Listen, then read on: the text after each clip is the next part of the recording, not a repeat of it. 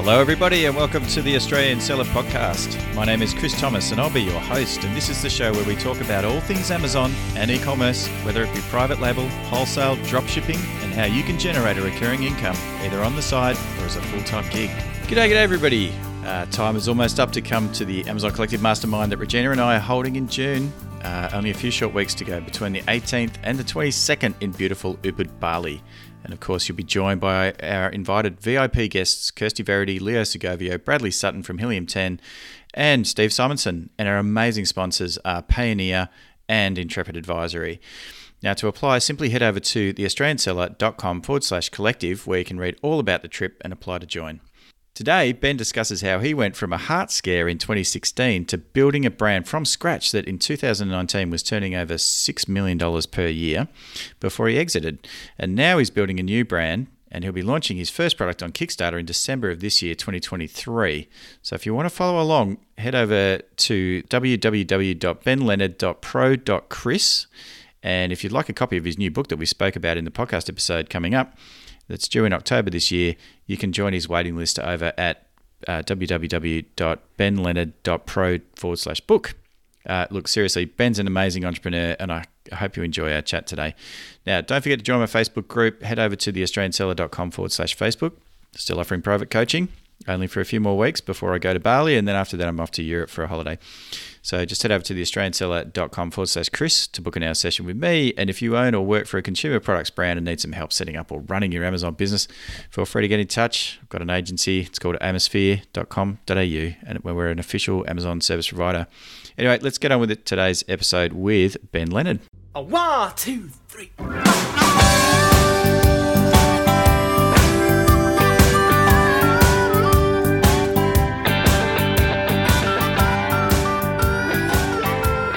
Your name has been popping up all over the place. I saw today that Danny McMillan's interviewed you recently, and Adam Rumquist recapped your speech that you put together at Seller Sessions recently in London. And you've just told me off air that you're coming to India as well in October of this year, 2023. So you are starting to, and you're in Vietnam as well with Megla, which there's just so much going on for you right now. But I do want to dive into your backstory. But before we get into that, do you want to introduce yourself and say hello? Sure, yeah. So hello. I'm from Northeast Scotland. My accent doesn't necessarily give it away. My accent's a bit of a mishmash. Born in England, raised in Scotland, from an oil town. So Aberdeen in Scotland is like our version of Houston, but less sunny. Right. And I got into e-commerce back in 2016. It was a bit of an accident. I had a heart condition. I'm fine now, but for a period of time, I was signed off work on a cocktail of drugs and unable to take part in my fitness hobbies, boxing, CrossFit, lifting weights, running around like a maniac. Yep. And during that time, I needed something to do, and that was the catalyst that gave me the kick up the bum to go and start my fitness brand. And I thought I would sell these products into gyms. Right. And while I was developing them, I realized, that's not such a good idea. I should sell these on the internet direct to customers. And I discovered two things. I discovered Amazon for third-party sellers, and I discovered the Shopify platform that meant that idiots like me could build a really good website. And it turned out I was quite good at e-commerce. I grew that brand, and after 3 years, we were doing about $6 million in annual sales, and I sold it. And now I'm still building brands because I love it. But I'm consulting, I'm speaking, and I help others to sell their businesses as well. So quite a few hats, and it's all good fun. It's a great industry to be in. Isn't it just? So this brand that you built, I think it was Beast Ropes, is that right? Beast Ropes? Is that the brand? So the brand still is called Beast Gear. And we had a range of jump ropes, which were the Beast Rope series, yeah. Mm-hmm. And so what got you into that, apart from the fitness stuff and selling those? Did you source those? Oh, I'm asking too many questions in the same question, but how did that begin? Like, where did you source them from? Let's start there. Sure. Well, so the origin was I was not well, and I was looking through my gym bag, my training gear, kind of sadly unpacking it, and remembering that the jump rope that I'd been training with had not lived up to my satisfaction, I guess. And I thought I could probably do a better job than this. And my then girlfriend, now wife, was studying, and I was needed something to get my teeth into, a distraction. Mm. And I thought, well, why don't I try and make a better version? And I basically Googled my way to finding contract manufacturers Mhm. and collaborating with them Mm. on what I call a Franken product, right? Kind of like a Frankenstein product. So Sure. I didn't have the money to develop a brand new design from scratch Mhm. with CAD drawings and molds and all that fun stuff. Yeah. What I could do is take off the shelf products and off the shelf components from manufacturers and say, test them out and say, right, I like this bit, I don't like that bit. Can we make that bit longer? And what if we change the shape of this? And doing that to create this Franken product allowed me to improve on what already existed, create something relatively unique but at low cost. Mm. And so that's how I got into the first product, which was a jump rope. And yeah, I ordered those from a manufacturer in China. Mm-hmm. All right. So that then lands in the UK. Are you then running around to various gyms and things trying to sell it at that point, or had you already discovered Yeah, marketplace and you were? Okay. I'd say so.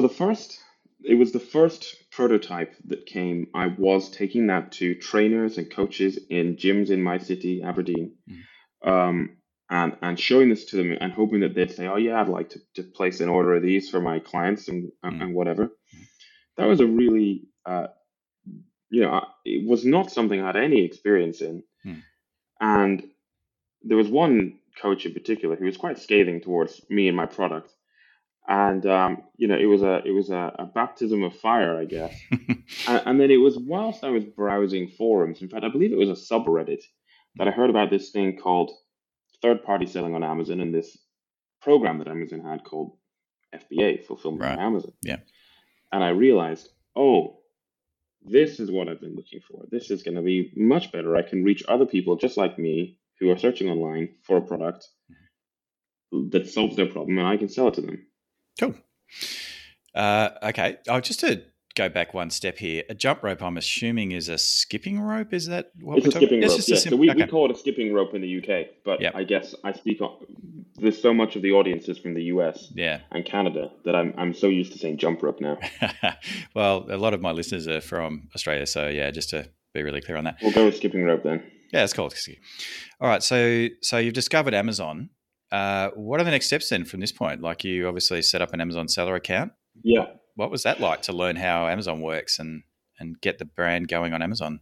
it was great. It was great fun. So I had a disadvantage and an advantage. The disadvantage was I had no business experience, no product development experience, no marketing experience.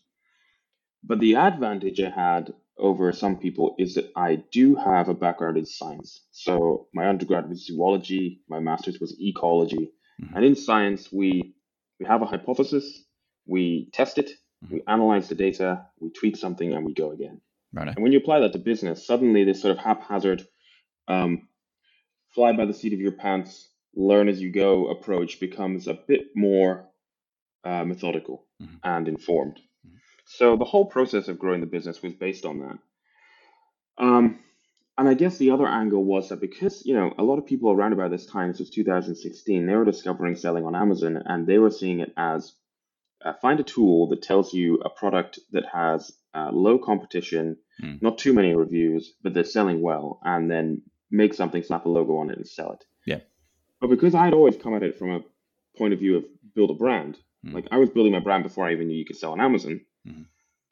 it meant that when I did get on Amazon, I just did what made sense to me. Right, we'll launch this product. Okay, now what's the next problem the same person has? Okay, we'll launch a product that solves that problem. I was just create a range of fitness equipment that solves problems for this group of people, or in my case, there were kind of like three subgroups. We had like boxing fans, strength fans, and CrossFit fans. Yeah. And develop great products for them. And that's kind of how we went. Nice one. So how did you launch the products then, or create the listings? Were you doing keyword research or any of those, using tools to sort of find out what the best keywords were for your product in certain marketplaces that you were selling? Or Absolutely. So my approach to listings, whether that's on a marketplace like Amazon or Walmart, or whether it's a sales page on a website, is this. First of all, write a great listing, write great copy, and completely ignore all keyword tools. Just write something for your audience. Perfect. Then go to the tools and figure out, is there anything that these tools are telling me that I missed? Oh, I see they've suggested this. That makes sense. I hadn't thought of that. Mm-hmm. And can you put that into your listing in a way that isn't like just shoehorning it in and keyword stuffing, but that makes sense? And then anything left over goes in the back end. Perfect. Yeah. And, it's interesting because it was around about this time. In fact, I placed my first order for the bistro, right? 500 units. I borrowed some money from my dad and I put in some of my money, and these were on a boat from China to the UK. And I started listening to e-commerce podcasts. And I found a great one called The Amazing Seller by Scott Volker. Yeah, Scotty. Yep. The original, the OG. It was. I love the guy. Yeah. And he and others were talking about these fantastic tools, which could tell you quite a lot about what was going on Amazon. And one of those tools was Jungle Scout. That's right. And that was like the pioneer in that space. It's the original, yeah. It was, before Helium 10 and all of that. And I had a look at what was going on with that tool, and I suddenly thought to myself, I've ordered a dud. This was a mistake. Yeah. Because I fell for the whole it's too saturated thing. Without realizing that didn't really apply to me so much, because everybody else who was selling a skipping rope like me at that time were selling Me Too junk. Yeah. Whereas I'd developed a higher quality product by going through a product development process. Yes. And B, I was building a brand with a back end experience for the customer and building a relationship with the customer and marketing it like a legit consumer packaged goods brand. So those rules didn't apply because all my competitors were like stuck in this Amazon goldfish bowl of just like slap a logo on it and try and be on a hamster wheel to get the next sale. Whereas I was building a bunch of fans. But at that moment, I panicked and I was like, oh no, I've ordered a dud. What do I do? And Scott had this great feature on his show where you could phone up or you could go on his website and record a voice clip. That's right. And he would play that on his show as a question, and then he'd answer it. And so I basically had this this voice clip. I wish I could remember the episode where I was panicking, like, "Oh my God, I've ordered a dud. What do I do?" He basically said, "Don't panic. You can put your price down, sell through your inventory, and get your money back. You'll be fine." Yeah. And so I was like, "Okay, cool, I'll do that." And then when the product arrived, I thought, "Well, I'll give it a go." And I needn't have worried because for all the reasons I just mentioned, actually things took off and did fine. So, I think the moral of the story there is tools are great, but they're only tools. They're a part of your toolbox. And you shouldn't just rely on these tools to inform absolutely everything about your business. Totally agree. Let's go back again then. So did you have a Shopify store at this point? I'm assuming you did. At the very, very start, no. I had a WordPress site. Okay, that's fine. And I was planning to use the WooCommerce plugin. And then I approached a web developer and said, "Can you help me improve my WordPress site?" He said, "No, we're going to go to Shopify." Okay. And that was the correct decision, thank goodness. And so very shortly after that, so I launched the first part launched on Amazon, and I didn't have my own site. We had a site to help us with brand registry, but we weren't selling on that site. But shortly after that, a few months later, I guess, we were able to sell through our own website. Yeah. Awesome. And then in terms of the audience, you were saying that you were kind of building the brand, building fans, as you were building things on Amazon. What were you doing there? Was there anything sort of social that you were doing? Like, did you have a social audience, like an Instagram following or something? Yeah. Talk to me about that. Yeah, totally. So it's really important, I think, for e-commerce business owners to create a following of customers who know, like, and trust your brand and consider that you're an authority on a topic, and become engaged with your brand so that they'll be there to buy the next product that you launch. Yeah. And so to me, it just kind of made sense. It wasn't really rocket science. I kind of thought, well, how do I feel about the brands that I love? And what do they do to make me feel that way? What do they have in terms of not just like a listing on Amazon, but what non-Amazon assets do they have? Well, they've got social media channels. They're on YouTube. Some of them even have a podcast. They're messaging their customers on messenger chatbots. Some of them are even messaging them on WhatsApp. Yep. So I just started to do the same. I just thought, well, okay, I am building this on a laptop in a cupboard. But apart from that, it's still a brand, right? The only difference between me and Nike at that point was scale. Yeah. So we started to engage with our customers. So customers would photograph themselves with our product. And when they did that, we didn't just like the photograph on Instagram, but we would engage with them in the DMs, Mm. build a relationship and show interest in their life. Yeah. Talk with them about their training and where they were from and could we answer any questions, and then offer them a discount on something on our website. Yeah. Suddenly, we've got the email address of that customer who was previously on Amazon. Now we can email market to them Yeah. to launch new products, whether that's on or off Amazon. We could even, in the DMs, tell them about a new product launch and say, hey, well, just look, it's half price right now while we launch it. So just go search for this. Yeah. And they go buy it. Suddenly, that's giving a ranking juice. Yeah. Track that in a Google Sheet, and 10 days later, ask for a review. Yeah. And the big boys weren't doing this because they either hadn't thought about it or they thought that it was not possible to do at scale. Yeah. But it was, because I was doing this at scale when we were doing millions of dollars in revenue. What we were doing was we were building templates and systems and processes and giving that to a team. Yeah. So it's all about building relationships with customers and giving them a real experience and making them feel something about your business rather than it's just a thing they bought on Amazon. Yeah. Because that means then if they've bought product A from you, when it's time that they need product B, they'll buy it from you. That's right. And they might go get it on Amazon or they might get it on your website. It doesn't really matter as long as they get it from you. That's right. Whereas if you haven't built that relationship, they're just going to go search for product B and they might buy it from you, but they might even have forgotten that you even made product A. That's right. Right? Mm. And so they'll just buy anything. So what was the split then at that point between the website sales and Amazon sales? Well, Amazon was always the vast majority of sales. Mm. And here's why. Everybody's on Amazon. It is enormous. The purpose of the website was not ever to take sales from Amazon, but to, when we can get sales on there, great, because they're more profitable. But it's to legitimize the brand, build a relationship with our customers, and provide them with helpful, compelling, engaging, useful, free content. Yeah. The other thing to note is that we were on Amazon in the UK, France, Germany, Italy, Spain, the Middle East, and Australia. Wow. But our website only served the UK. Mm-hmm. I did have plans to expand that, but then I sold the business. Mm. So I think it was something like 95% Amazon, 5% website. What was really important, though, and we would see this all the time, is let's say we went out of, I say all the time, not all the time, because we didn't always go out of stock. But let's say we went out of stock on a product, or for a day, Amazon took a product down due to NCX issues, which you see occasionally. You have to put in a little plan of action, they put it back up. We would see NCX, a pattern there. By the way, sorry for anybody who's listening, NCX is negative customer experience, and sometimes listings can get shut down if have too many customer complaints. Yeah. Sorry, mate. Totally. So we actually, small side note there, I'm sure other people have experienced this. We would have products that repeatedly got flagged for NCX, even though the star ratings were like 4.8.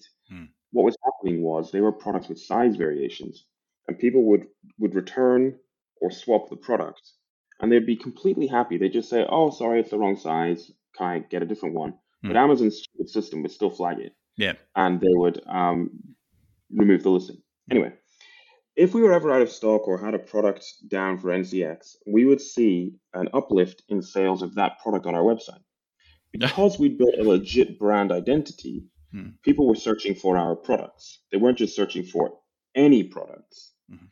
So we knew that if anything terrible happened and our entire Amazon account went down, it wouldn't necessarily replace all of our Amazon revenue. Of course it wouldn't. But we would be okay. Like, our website was there to mop up the people who were specifically looking for our brand. And I was also spending very little on paid advertising for our website. And I knew that I could dump money into that to drive sales on our website if Amazon went down. Yeah. You mentioned that you were getting people following you on social media, on Instagram, etc. Did you have a strategy around how you migrated Amazon customers to social media that way? Like, were you using like product insert cards, or what were you doing to sort of get people off Amazon and then, as you said, start getting into DMs and things like that, and then eventually get their email address? Yeah, completely. So what people have to remember, people often worry about terms of service, and you should be aware of terms of service. But ultimately, Amazon is just a sales channel.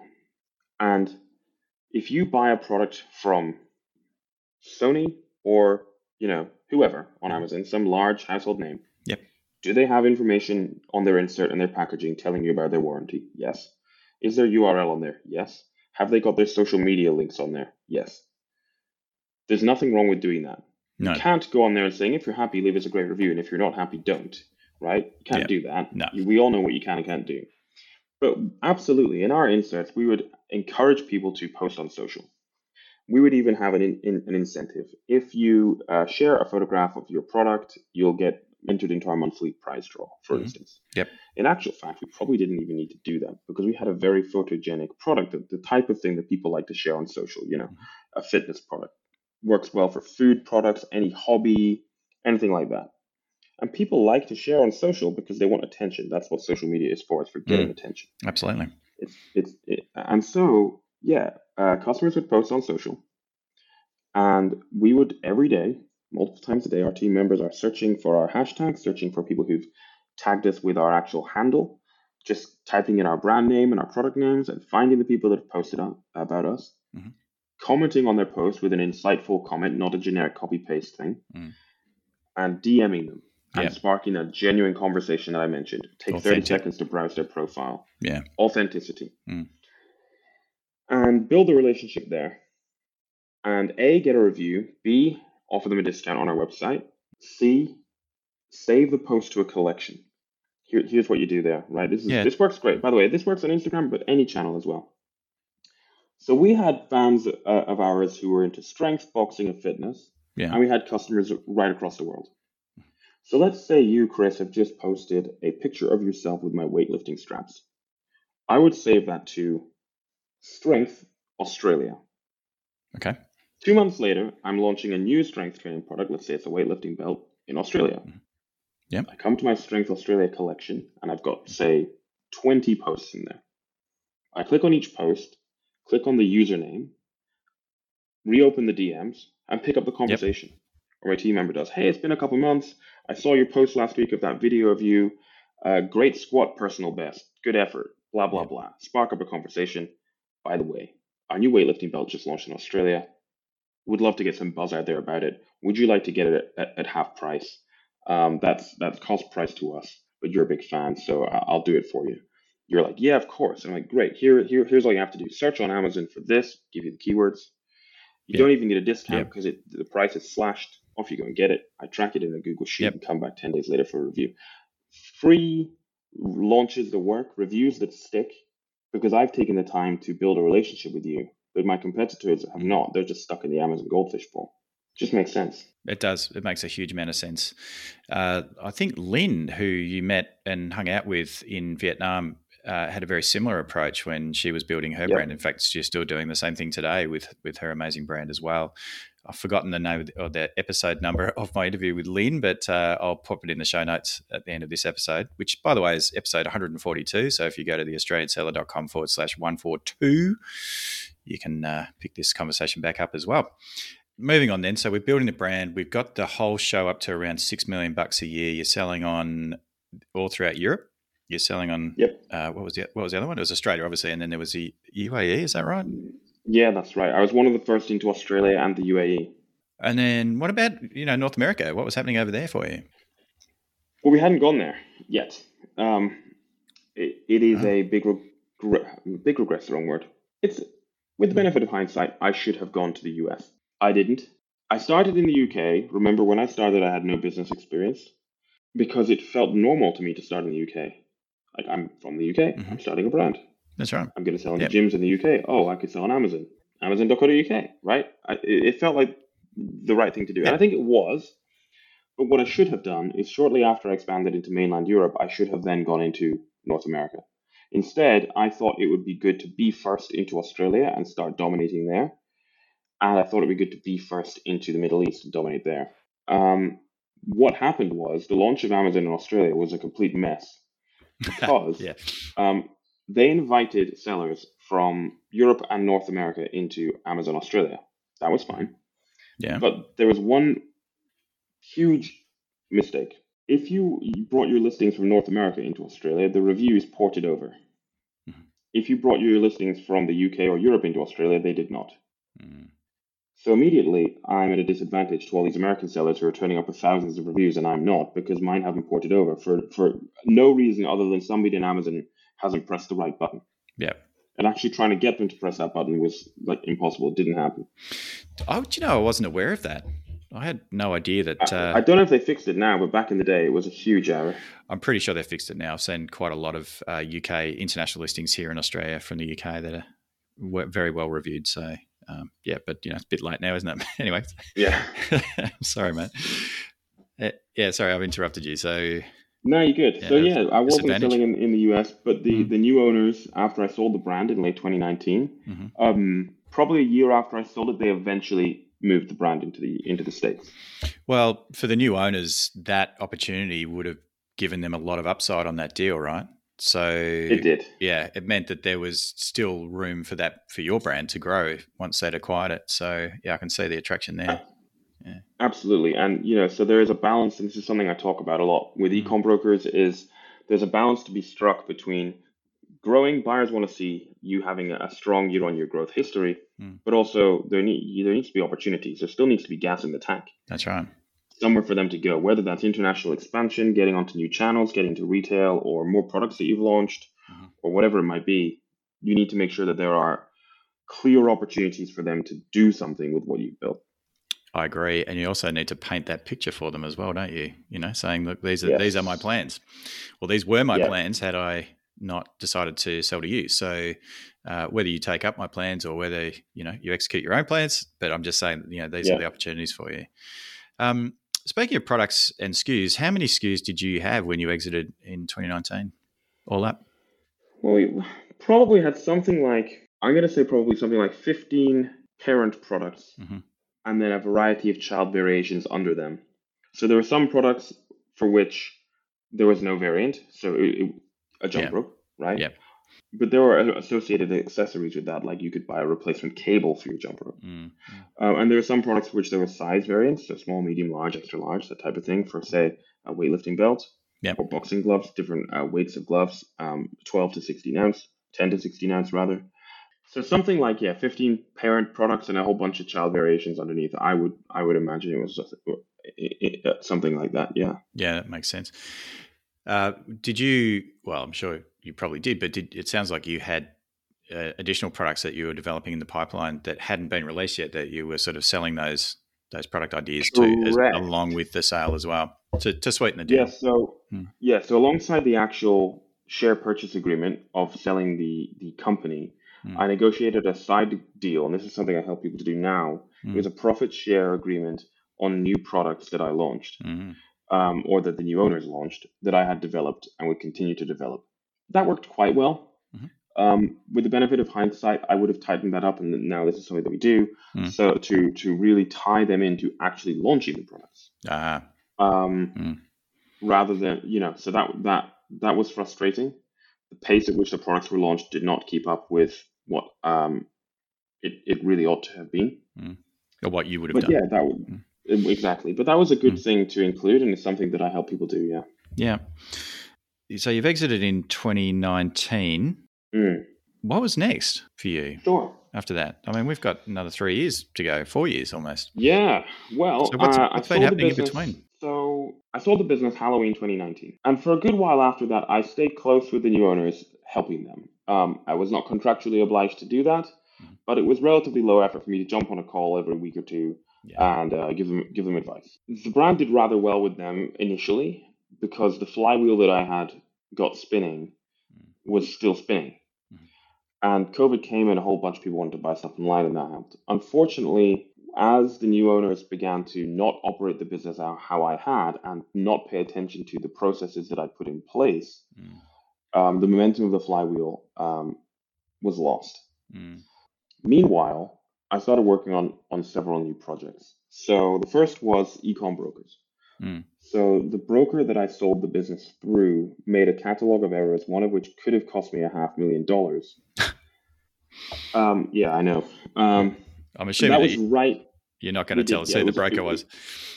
No, I'll be kind to them. Yeah. But fortunately, I caught that, and my accountant and I fixed that, and we got the deal done, and it was all fine. at the end of the process, she and I said, well, the obvious thing to do here is the classic thing as if you're an entrepreneur, which is improve on something. Mm. So Alison has got probably 30 years mergers and acquisitions experience and is a specialized e-commerce accountant. Mm-hmm. I understand how to build and scale e-commerce brands, and I'm still doing it, which means I have that side of the experience. And then we brought in John Durkitz, who's our North American deal director. He's ex-Amazon and formerly of one of the big private equity-backed aggregators. So we kind of understand the whole, every side of the equation, if you like, rather than just being a middleman. So there's ecom brokers. We're founded in the UK, but we're doing deals all over the place. And then I'm building brands still. So I own a sports brand now that is actually a partnership between me and a former competitor of mine. Wow. After I sold, he came to me for consulting. I ended up mentoring him, and now he runs the day-to-day of this brand. I put in the startup capital, and I mentor him on that brand. That's fun. Yeah, it's great fun. Is that an sorry? Then, just interrupt there. Is he just pure e-com, or is he a marketplace as well, like you were? So the brand is on Amazon. It's also on our own website. Then I'm developing a brand in the baby space, which myself and my business partner have been working on for over 2 years. Wow. This is the product that I was in Vietnam for, that I'm manufacturing there. We will launch later this year on Kickstarter. I'm excited for that. Why has it taken so long? Thanks. It's taken so long because it's been a highly technical product development process. Wow. I've spent close to 70 grand on the design. Jeez. Yeah. But what I love is I love a high barrier to entry. Right? You can't beat that. And it's also taken a long time because of COVID shutdowns and that type of thing. Yeah. But we will launch that later this year. But that's a proper product development from scratch, designing, prototyping process rather than take it off the shelf and slap a logo on it. Yeah. That's from where to go from concept. I'm assuming that this is basically a pretty novel idea, an invention of some kind. Would that be? The type of product exists, but some of our solutions for it have not existed.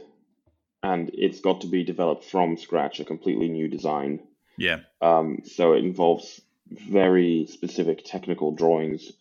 You call these things tech packs. And so you create a tech pack, which takes a long time. It has to be made by the manufacturer. You have to then test that prototype, which takes a long time. All of this is going on different sides of the planet, of course. Yeah. Then you do another one and another one. By the time you've gone through 5 prototypes, it's not surprising it's taken 2 years. That's right. And we're about to do the next prototype. So that's been a lot of what I've been taking up my time with. And then there's the consulting. So aggregators, private equity-backed brand portfolios, and individuals have said, "Hey Ben, you seem to know roughly what you're talking about. Can you help us?" Yeah. And I enjoy doing that. And I've been speaking, and then more recently I've been finishing my book. Oh yeah, that's right. Yeah. So I've written a book. It's almost done, and it's going to be out in October. It's called "Quit Stalling and Build Your Brand."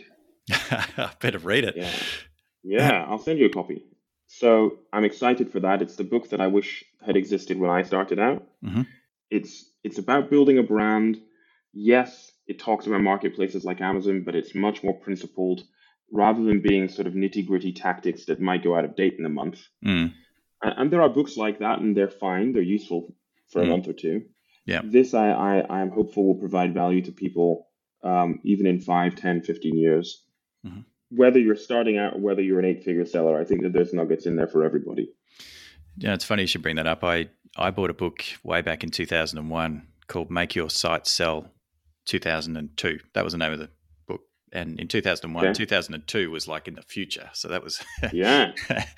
Oh, God, I wish I could remember the name of the author. He was a doctor, a medical doctor, but he had the 3 sort of... He basically had a book that was broken up into 3 parts about how to... do e-commerce back in 2001, which was almost unheard of. And I still refer to that book, particularly around the copywriting and stuff like that. And there's still fundamental issues or fundamental principles in that book that I still reflect on and still apply to my businesses today. It's about applying the classic principles from the likes of Cal D and Seth Godin and Dan Kennedy. And the platforms will change, the technology will change. But you can apply the same principles to new technologies and new platforms and whatever is available. And that's part of what I'm talking about in the book. The book is taking you from idea to a business that's up and running, and thinking then even into the future about how you might sell it. Mm. So if you just have an idea and haven't started, I think it'll be helpful. But even if you've started and you're a bit stuck and you need some guidance, I think it's going to be a helpful book for people. That's awesome. You'll have to wait until October. You mentioned too off air that this Kickstarter project or this crowdfunding project that you're looking at doing later in 2023, you might be going public with that and taking people Absolutely. on for the journey. So what's the story there?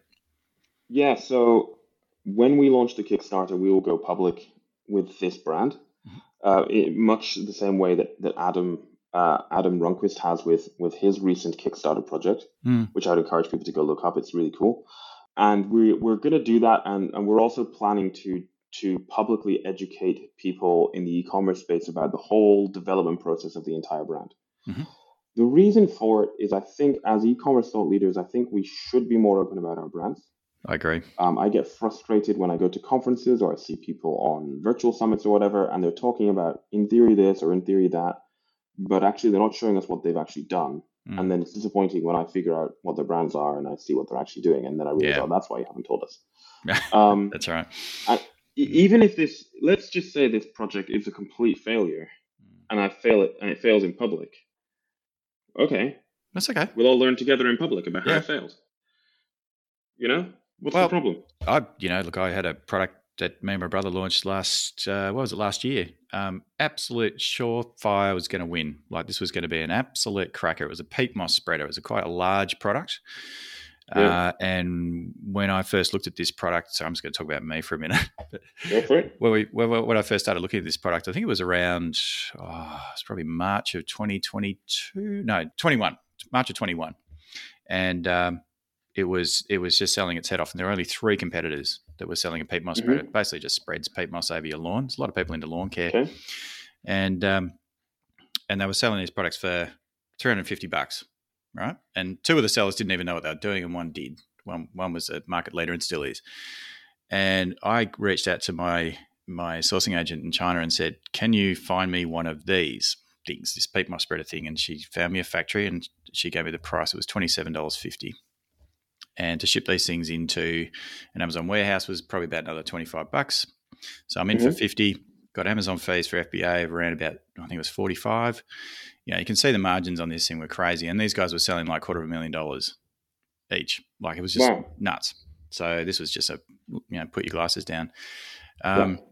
We got swamped. We got absolutely swamped. Just as we came in, everybody else came in over the top of us, and a lot of people saw the same opportunity. And so again, it comes back to what you've been talking about, which is we weren't really building a brand. We were just chucking something on Amazon that we were pretty sure, low competition, high, the imbalance between the supply and demand, all that stuff.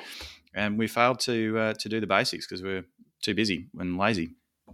But the thing is, it's not to say that, I think if you're starting out, I think you should be building a brand, because apart from anything else, if you're trying to build a business, the business should be represented by a brand identity. Having said that, if you're experienced, you've got the capital, you understand the risks. Yeah, we do.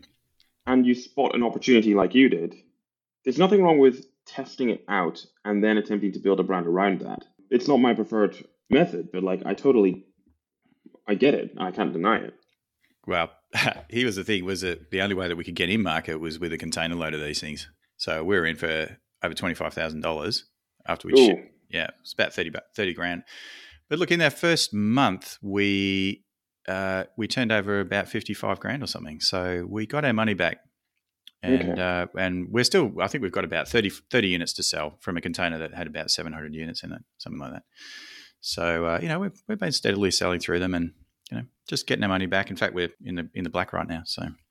Oh, there you go. Yeah. So if nothing, it was a learning experience that even made you a bit of money. So it's been fine. Good. Yeah, it's all fine. I mean, I'm just saying though that it isn't the classic, rags to riches kind of story. In fact, it was a bit of a grind, and it has been to sort of get this product off our plate. So we're already reloading on some other ideas that we have, and I'm excited for a few products that we're developing at the moment. It's always fun. Yeah. So after 2023, and you've got this successful Kickstarter project under your belt, so good luck with that. Yeah. where are things going to take you from there? Well, on that brand, here's roughly the plan. We run the Kickstarter at a profit that pays for the Kickstarter orders, of course, Yeah. and to bring hard inventory in to have on hand for our hard launch. Mhm. And we will also go into retail at this point. Okay. We then run the business on our own for 6-12 months. At that point, we've got a strong track record of a successful Kickstarter, being in retail and successfully running ourselves on our own website and Amazon, in theory. Yeah. All going to plan. Mm-hmm. That's when we go to investors to blow the whole thing up. All right.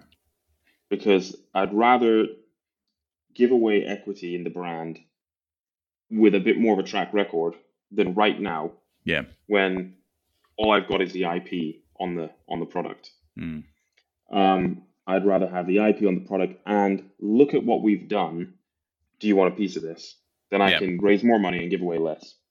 Yeah, that's the plan. Classic Yeah. not Kickstarter. I was going to say Shark Tank stuff, right? Like they're not going to invest. They very rarely invest in a business. It's an early stage, idea. So without a proven track record. Completely. Mm. So blow that up. Keep helping people realize their dreams with e-com brokers. Keep speaking. I really enjoy that. And who knows? Maybe I'll be working on book number 2. I hope so too. I'm dying to follow along with the Kickstarter project. If I wanted to follow along with that project, how would I do that, Ben? Okay, so that hasn't happened yet, but here's the best thing to do. If you go to benleonard.pro/Chris, if you go there, you can download an ebook, which has also has a link to a 30-minute video with some of the best stuff I did to blow up my first brand. I've been presenting that at conferences across this summer. So benleonard.pro/Chris to get that, right? And then then I'll tell you when the Kickstarter launches. That's fantastic. And then the other thing to do is if you go to benleonard.pro/book, you can join the waiting list for the book, where you'll get a whole bunch of bonuses, including a mini course that no one else is going to get. And the book will be out in October, so I'll let you know as soon as you can pre-order it, but the bonuses will be ready before then, so you can get ready with those before the book comes out. So benleonard.pro/Chris and benleonard.pro/book. Mate, that's amazing. Thank you so much. Very generous. And pleasure. I hope lots of people do that. I'll certainly be doing it. That's been amazing, Ben. Thank you so much. Have you got any other tips brand building tips or anything else that you might want to share before we wrap this up? Sure, yeah. To me, it's all about brand, right? Building a brand that looks and feels and behaves like a legit consumer packaged goods brand, rather than a side hustle on the internet or just a bunch of stuff. Ask yourself how your favorite brands make you feel, and what do they do to make you feel that, and replicate that in your brand. Apply it to your niche. Think about what your customers want. Show up for your customers where they are. Provide them with value and a real experience after the sale, and they will keep coming back for more. That is what's going to drive your business forward. It is not going to be a return on investment overnight. It's the compounding effect of consistently showing up. But if you do it now and then look back at it a year later, you start implementing that type of stuff, and it's all in that link, benleonard.pro/Chris, you will be astounded at how much further ahead you are had you not implemented that. Yep, that's great advice, mate. Thank you so much. And I'll definitely be downloading all those the tips in the book and everything. So thank you. How do we get in touch with you if we wanted to do that? Sure. Email me, ben@benleonard.pro. Yep. All my social handles are benleonardpro. And if you want to talk exit strategy, it's ben@ecombrokers.co.uk. Easy, mate. That has been amazing. Thank you so much for the chat this evening, my time, and the morning, your time, there in Aberdeen. And we'll look forward to catching up in India in a few short months. What is it, 3 or 4 months to go? Yeah. It's going to be fun. Thanks for having me. Absolute joy. Thanks again, buddy. No worries. Links and show notes for this episode can be found over at theaustralianseller.com/podcast. Don't forget to subscribe on iTunes, Stitcher, or your favourite podcast platform. Sign up to my email over at theaustralianseller.com and I'll send you a note each time I publish a new podcast episode. Thanks so much again for listening.